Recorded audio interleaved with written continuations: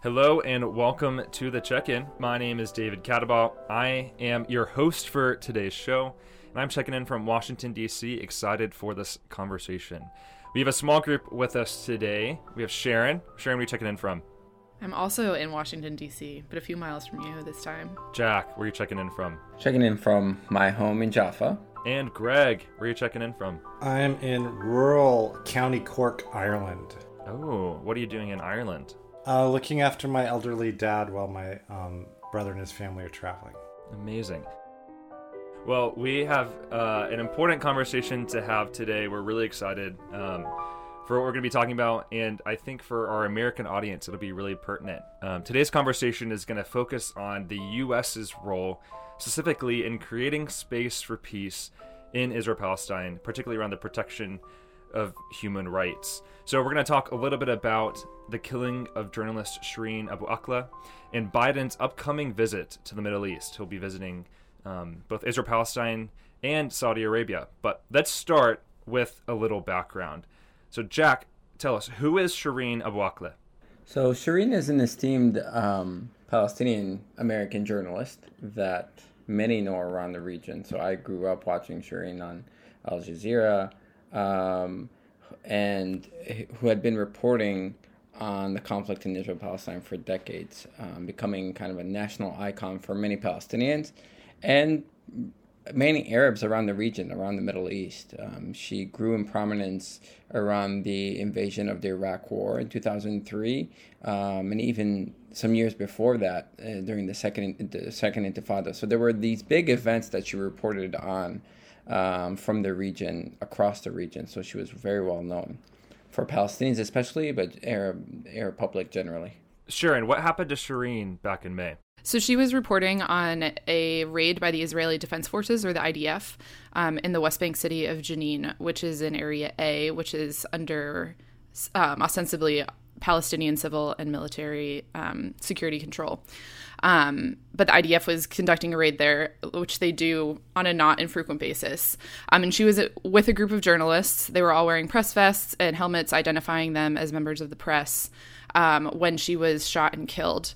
And eyewitnesses at the scene in video and audio analysis that outlets like CNN and the Washington Post have completed indicate that the shot came from where the Israeli soldiers were, about 600 feet from Shireen and the other journalists. So how did the international community respond to her death? Initially, Israel said that the shot came from probably Palestinians. That went directly in contrast to what eyewitnesses at the scene had said. Israel then walked that back over the course of a couple of days and eventually kind of landed that an Israeli soldier could have shot her, and said it would open an investigation. And then a couple of days later, they kind of backtracked on that and said that because this was an active conflict zone, they weren't going to open a criminal investigation into the incident.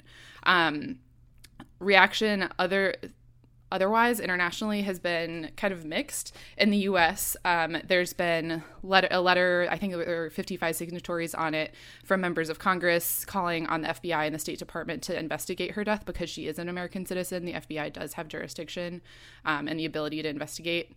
And we'll get into more of what the State Department said recently, I'm sure, earlier this week. But that's kind of where the U.S. reaction came from. And I know several major national and international news agencies and even the UN Office of the High Commissioner of Human Rights have all concluded that Israeli forces were responsible for her death. So Greg, how has the Israeli government responded to those conclusions?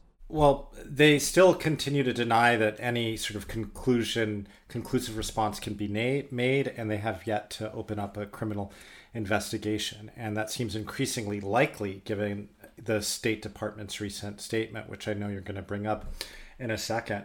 And also, we get this message consistently from the Israelis that, well, okay, Palestinian terrorist, active military, operation. So it's deflecting the fact that what were Israelis doing there in the first place? This is not Israeli territory. What's the larger context here of one group of people ruling over another who doesn't have citizenship, who doesn't have any voice, who can't, exercise their fundamental human rights. And so I think it's important when we talk about these incidents like the killing of Shireen Abu Akleh, to also, not just pin everything on this one instant, but to look at the larger context. And there is a situation here of brutal rule over civilians over decades based on who they are. And that's the context in which Shireen Abu Akleh was killed. Greg, I think that's such an important piece to bring up the bigger question of why. Why was this happening in the first place? And we're going to talk a little bit about that later, as well as the use of language in describing the events of, the Israeli Defense Forces were fighting Palestinian militants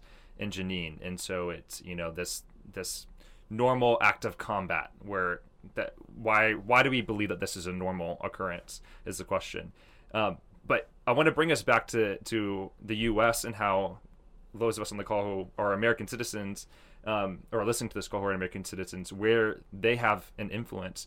This past week, actually, the U.S. State Department released a statement on Monday, July 4th, sharing the results of its investigation into her killing, determining officially that the evidence is inconclusive that Israeli forces were responsible for her death. But it also states, interestingly, that, quote, gunfire from IDF positions was likely responsible, end quote, for Abu Akleh's killing, but that there was, quote, no reason to believe that this was intentional, but rather the result of tragic circumstances, end quote. So, folks, what are your reactions to this announcement by the State Department? Gideon Levy wrote a pretty scathing piece in Haaretz this week where he was basically saying, like, this is the most impressive analysis of a bullet that I've ever seen. The fact that you can divine like a shooter's intent from looking at the bullet that was fired. So I think that to me, it just kind of seems ridiculous that we took a look at the bullet and were able to conclude that this was unintentional. And I know that that's shared by many other people, but that was my first reaction to it. Well, Sharon, I want to go a step further. I mean, I think this statement is so emblematic of decades of absurdity around this conflict. Like the idea that the Biden administration, which came in to say that its foreign policy was going to be based on human rights, the idea that anyone could sort of divine the intent when they're saying, well, we can't conclude anything, but we know if it wasn't Israeli, it was an accident. That's what the statement basically says. Like, how absurd that is. That shows you very clearly that there is something rotten in Denmark. And so my first reaction to this, I thought I'd seen everything with this, with politics and politicizing every little detail here. It was just, I was incredulous and I was angry. I mean, I was under no illusions that President Biden was, absolutely committed to human rights agenda internationally or domestically. But if you had any question that something's off in our relationship to Israel-Palestine, look at that statement and look at that one clause. That is proof positive right there. There is no way anyone could divine any kind of intent, especially when they say we don't know, who actually did this. This is absolutely crazy and it's shameful. Yeah, and if anyone was wondering why the Palestinian Authority wouldn't hand over the bullet and Palestinians had no trust in either an Israeli or an American investigation, there we go. This is the evidence, yet once again, that the American administration is not going to be an impartial mediator or observer of anything that goes on here, even when it relates to its own citizens, even when it's an American citizen, because they're Palestinian first. And just like when a Palestinian American comes to the Israeli airport and lands here, they are treated as Palestinian first. The American administration just reiterated that stance and said this person is Palestinian first. And in that equation, Israel has the right to do whatever it wants, and we are going to stand behind it in full force. And so there's been lip service paid to human rights, and the Secretary of State called up the Abu Akleh family, but this statement really is just,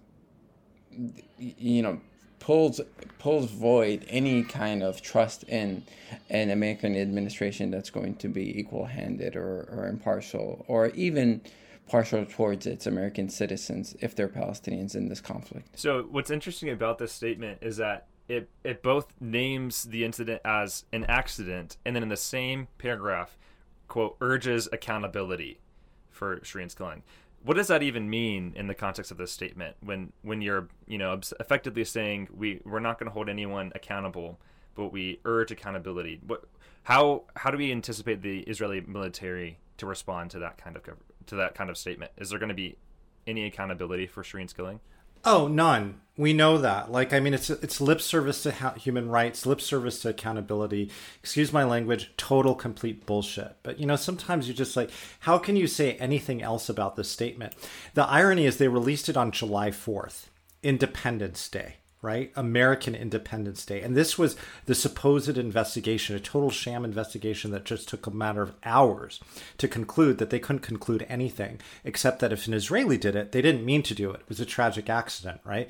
But on July 4th, Independence Day, State Department officials who released that, they wanted as little attention as possible on this because they knew what a sham it was. So no accountability. But there's something else that was in that statement that I think is really important for our listeners to pay attention to. It said, look, it must be noted that Israeli soldiers were there, after a series of terrorist attacks by, Islamic Jihad militants. Nobody on this call, who all committed to nonviolence and combating the scourges of terrorism, no matter who commits them or against who, is going to defend any terrorist acts. But I want to note in sort of this Orwellian doublespeak that is coming from our State Department and our government out there. I want you to pay attention there because what they're saying basically is, well, Israel had a right to be there. There's no accountability for Shireen Abu Akleh's death, but there needs to be accountability. It's furthering a really problematic narrative that paints all Palestinians, including American citizens, as terrorists, which is exactly what this administration and previous administrations, both Republican and Democrat, have done. And so they're putting some accountability there. The accountability is on Palestinians who are just intrinsically terrorists, who, despite the fact that they have no control over their lives, they can't even drive from Jenin to Ramallah without going through checkpoints. They don't have citizenship rights. They don't whatever, all of these basic human rights that they lack. But at the end of the day, there should be accountability, and the accountability should be for terrorists. And the way we define terrorists is not based on horrific acts of violence that are against civilians, but based, on who they are. And in this case, Palestinians. And maybe I'm reading a little bit in the lines here, but I want to, highlight that's very much how this is received throughout much of the world and why so few Palestinians have any confidence whatsoever, as Jack said,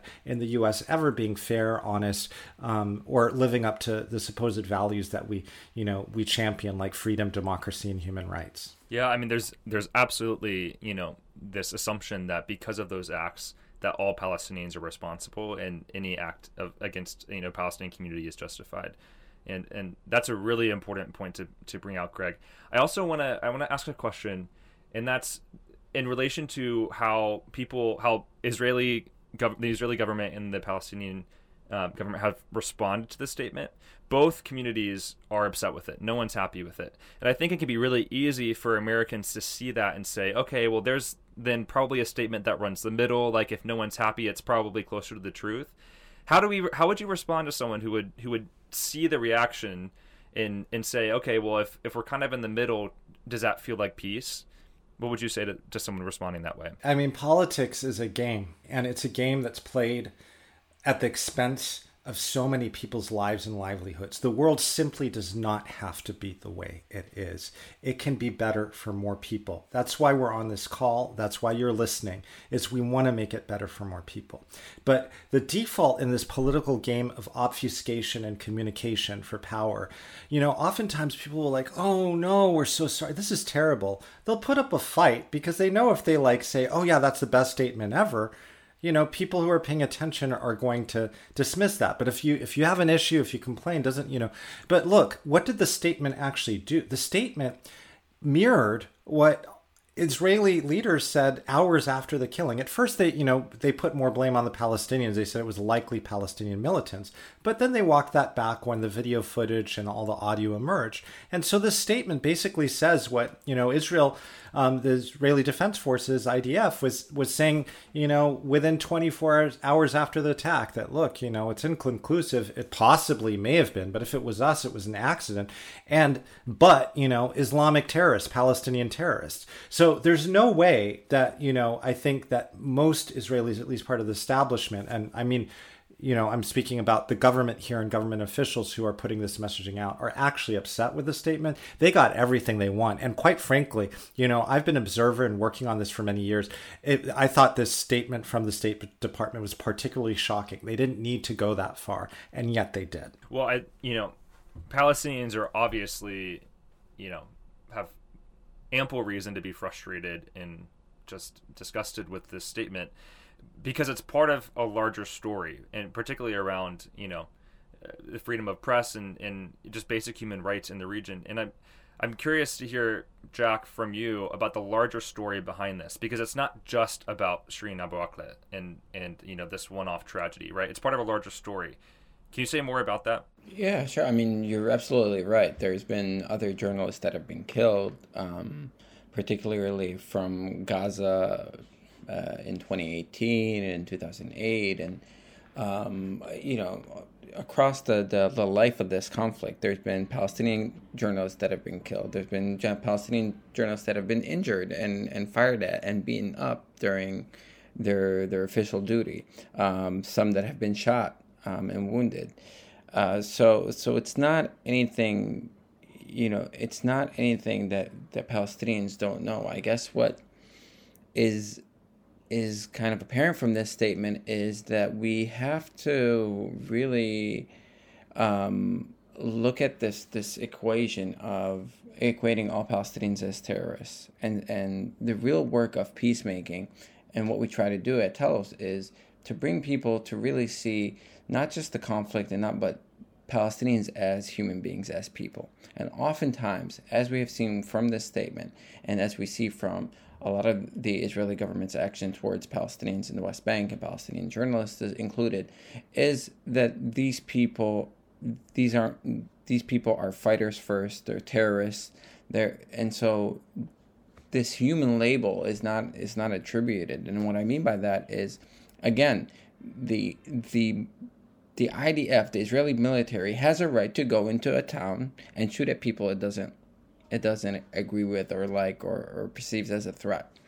But if the same thing were to happen the other way around, and that's what it means to hold people equal, is to put yourselves in other people's shoes and to say, would I necessarily agree with this happening in my hometown, in my neighborhood, if I were a Palestinian in Jenin? And we haven't gotten there. A lot of people that are viewers and observers in the West that look at this conflict still see it through that lens that, okay, she's a journalist in a quote-unquote war zone. This is a military fighting quote-unquote terrorists.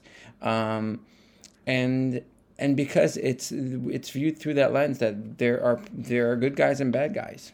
And until we can get over that,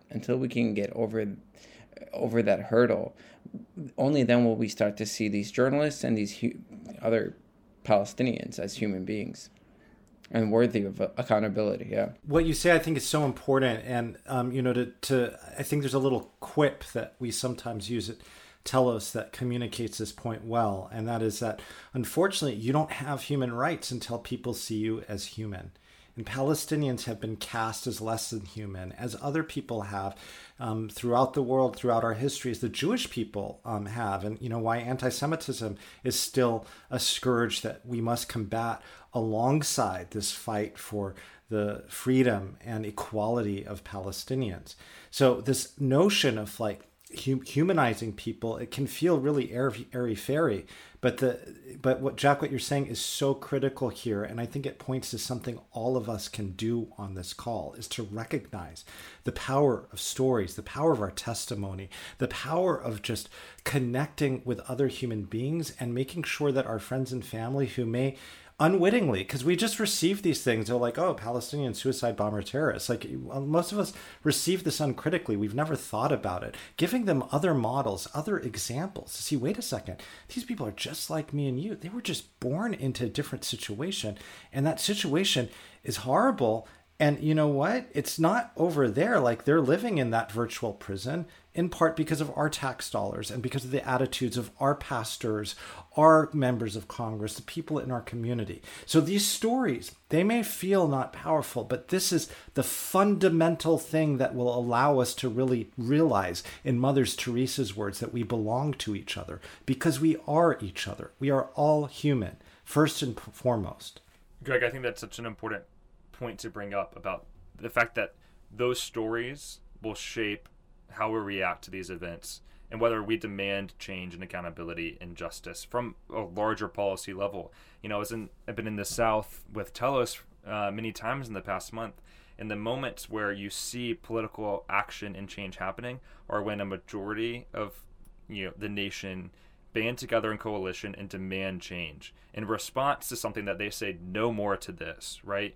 And I think that you bringing up how much agency we have is so essential, and I want to have a larger conversation about that. But particularly for those on the call who are American citizens, we have so much agency to shape not only laws and policies here in the U.S., but how the U.S. engages overseas, right? You know, so much of Biden's foreign policy that he spoke about on the campaign trail was about human rights, and that really inspired a lot of people. And yet we see this, this about face in some ways about this protection of human rights, particularly in Israel-Palestine. But I also want to bring up that this statement is being released in the context of the larger trip that Biden has taken to the Middle East, in which he's not only visiting Israel and Palestine, but also Saudi Arabia, and particularly the Saudi Crown Prince Mohammed bin Salman. And I see it as a not so coincidental piece of political calculation that prior to that visit, which Biden said would never happen until the Crown Prince was held accountable for the murder of journalist Jamal Khashoggi, that the U.S. releases this statement removing accountability for a state-involved killing of a journalist in a different nation. The timing of that is a bit impeccable. So, Greg, how much do you think this statement had to do with Biden's upcoming visit to the region? I don't know. I mean, I think, that may be coincidental. And I do think, to be fair, while I think Shireen was likely targeted as journalists, like maybe not for herself, they may not have known who she was, but given all the accounts of the killing, she wasn't lured to, an embassy and dismembered by a team of people who were ordered by the Crown Prince of Saudi Arabia to do exactly just that, which is what happened to Jamal Khashoggi. And so I don't want to draw so many, but I mean, it is interesting that you note that. I think the bigger story for me right here comes back to what's our role in the world, whether we're Democrats or Republicans. As anyone who knows me knows, I'm progressive in my politics, and not, and some members of Telos are, some are conservative, whatnot. So, my criticism of the Biden administration comes from somebody who voted for President Biden as a Democrat. And I don't understand, like, how we as the United States, whether domestically or internationally, expect to be any kind of spokesperson or voice through a moral lens, which is something that's important to the world. Human rights is fundamentally important. Otherwise, we descend back to this struggle of might makes right. And not that we ever sort of like got past it. I don't want to tell some wishy-washy, story about we can return back to the time when human rights were protected. They've never been protected, and we've done and do horrible things as Americans in the world. But I still believe that we as Americans have been casting a different vision, and we are unique in the way that we've developed certain principles of democracy that are being tested at home right now. But the idea that Biden, talks about accountability and said he would never meet with Crown Prince and is turned, complete about face. We saw this before with Democrats too. President Obama, during the Arab Spring and the Egyptian Revolution, went against Mubarak, and then Sisi comes into power, another dictatorial figure, and he's like, oh yeah, never mind, cold, hard politics. There are bigger, concerns here. Now, you could have made that determination. Yeah, or the red lines of the chemical weapons in Syria, right? That was never followed through. Exactly. We've seen all of these before. And I'm sorry, you don't have to put those big high-minded statements out there if you're not going to live up to them. And if you are serious about them, then by golly, don't just be like, oh, never mind, human rights. They were a great idea. Our foreign policies about human rights. Oh, never mind. You can just assassinate journalists, and then we've got these big business deals, and we need to, worry about the flow of oil. I'm not saying he should have. Yeah, what I'm saying is that statecraft is complex, and you need to think this through. Unfortunately, on the left, it's been sort of this wishy-washy thing about yes, this is wrong, so we'll do this. And that doesn't help the larger cause if we're really strategically unfocused on human rights. And that's why we need people on this call. And that's why we need to get really smart about how do we build power to hold power to account. If we believe that a different world is possible, one in which more of us can flourish, and one in which more human beings have agency, we need to be able to hold our leaders to account and be able to speak out to them and say, hey, no, not on our dime. You don't get to do that. And right now, our voices are marginal. We need to be really strategic about how we bring these marginal voices, these marginalized voices that recognize that another way is possible and advantageous. And the ways to do that, the principles and practices of peacemaking from the margins of society to the center. So, Sharon, I want to draw you in there and ask you specifically, what are some of those ways that we can move our voice from the margin to the center to support human rights? Greg is mentioning very powerfully how we must hold our leaders to account, right? We have the agency to do so. So I'm wondering, do you have any suggestions for our listeners? How can we put pressure on the U.S. government to hold the Israeli military and government accountable for Shireen's killing, but also to support human rights in that part of the world and abroad? I think one of the things that I was just thinking about while Greg was talking is that I'm sure that one of the reasons that Biden is willing to meet with MBS right now is because of how high gas prices are in the U.S. and Saudi Arabia and the OPEC countries do have some control over how much oil they can produce and potentially drive those prices down. And so Biden wants to be seen as doing everything he can to help the American people at the gas pump.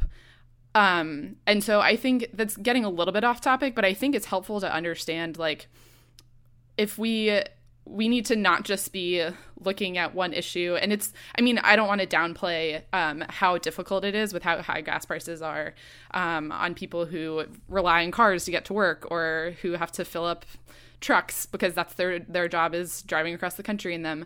I'm not downplaying that at all, but I am just saying that if we want our leaders to be beholden to these human rights principles, we need to make sure that they know that those are as important to us as these much more practical day-to-day concerns that we have. And so just making consistently talking to your voting representatives in Congress or writing to the State Department, it feels like a drop in the bucket, but people and our representatives need to know that we care about these things.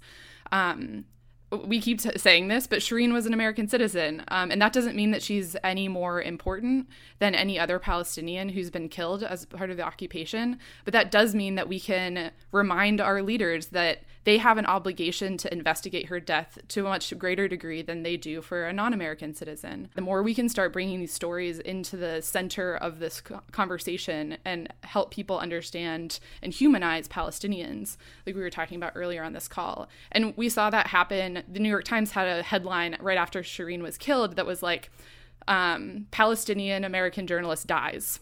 That was their headline, which is crazy because she was shot and killed. And because of public outcry, they changed that headline and changed how they were talking about it. So holding journalists to account is also important. Sharon, I think what you're saying is so important for us to remember in these moments, because it can also often feel as if there's so little we can do that has impact.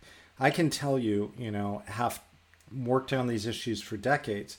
The climate is changing. We're still getting these crazy Orwellian statements from our State Department, but they're getting pushback from all sorts of places that they never had before. The New York Times put out this crazy headline. They got pushback, and to their credit, they and a number of other agencies did full investigations and concluded what that the eyewitness testimony was likely correct and people were not lying, and that she was shot and they weren't in an active conflict, firefight or anything like that. So I think it's important to remember that it can feel in the moment like, what am I doing? Like calling this person or sharing this story or writing this tweet. But these things actually have impact. You need to raise your voices. And the second thing here is I think that what we're talking about is important on Israel-Palestine, but it's important at home too. DCAT, you mentioned that you've been going, you've been to the South a few times over the last few weeks with Telos. And one of the things that I've been learning about there is our mass incarceration system, which is bonkers. I mean, anyone who's spent any time looking at it, the amount of people we have incarcerated, the money it costs, the destruction on communities, like it's actually like we're taking taxpayer money and using that to make our communities less safe and harming hundreds of thousands and millions of dollars, hundreds of thousands of people in the process, wasting, billions of dollars. And so we've built this system up, which, feeds some special interests and whatnot. But a lot of people are the fuel for the system, and it just makes absolutely no sense. But what sustains some of these unjust systems are these stories of dehumanization. And we're all scared of criminals. We need police to actually protect us from crime and real criminals in our communities. I don't think any sane person is disputing that. But, the point being that we tell these stories that just cast these whole neighborhoods and all these people in just one big brush, completely dehumanizing them. And this fear allows us to write Palestinians off for decades, or entire segments of American society offered, and this mass incarceration system to just blossom and flourish at the expense of so many people's lives, and ultimately not just our tax dollars, but our safety as well. So the idea of listening to these stories, really understanding the reality, and then learning how to tell them and share them, it may feel a little bit not enough. And I know there's a lot more to do, and there is, and I'm not saying that we shouldn't, but I just want to name that on this call. This has impact. We see it. And so I want to encourage you. Don't turn away, turn in, speak up. It may be difficult, your voice may shake, but it has impact. That's so hopeful, Greg. I'm just reflecting back that, stories and culture matter, and language really matters, as we're seeing in this statement, as it's pointing out, and the stories that we share and the way we describe human beings, that really shapes us.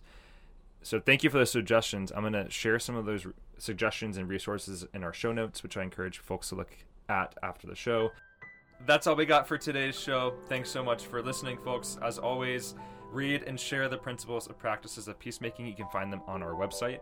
Follow Telos on Instagram, in Twitter, and Facebook at the Telos Group. And if you're enjoying the podcast, become a monthly donor to Telos. That's how all of this happens. With that, we'll sign off and see you next time. Thanks for listening.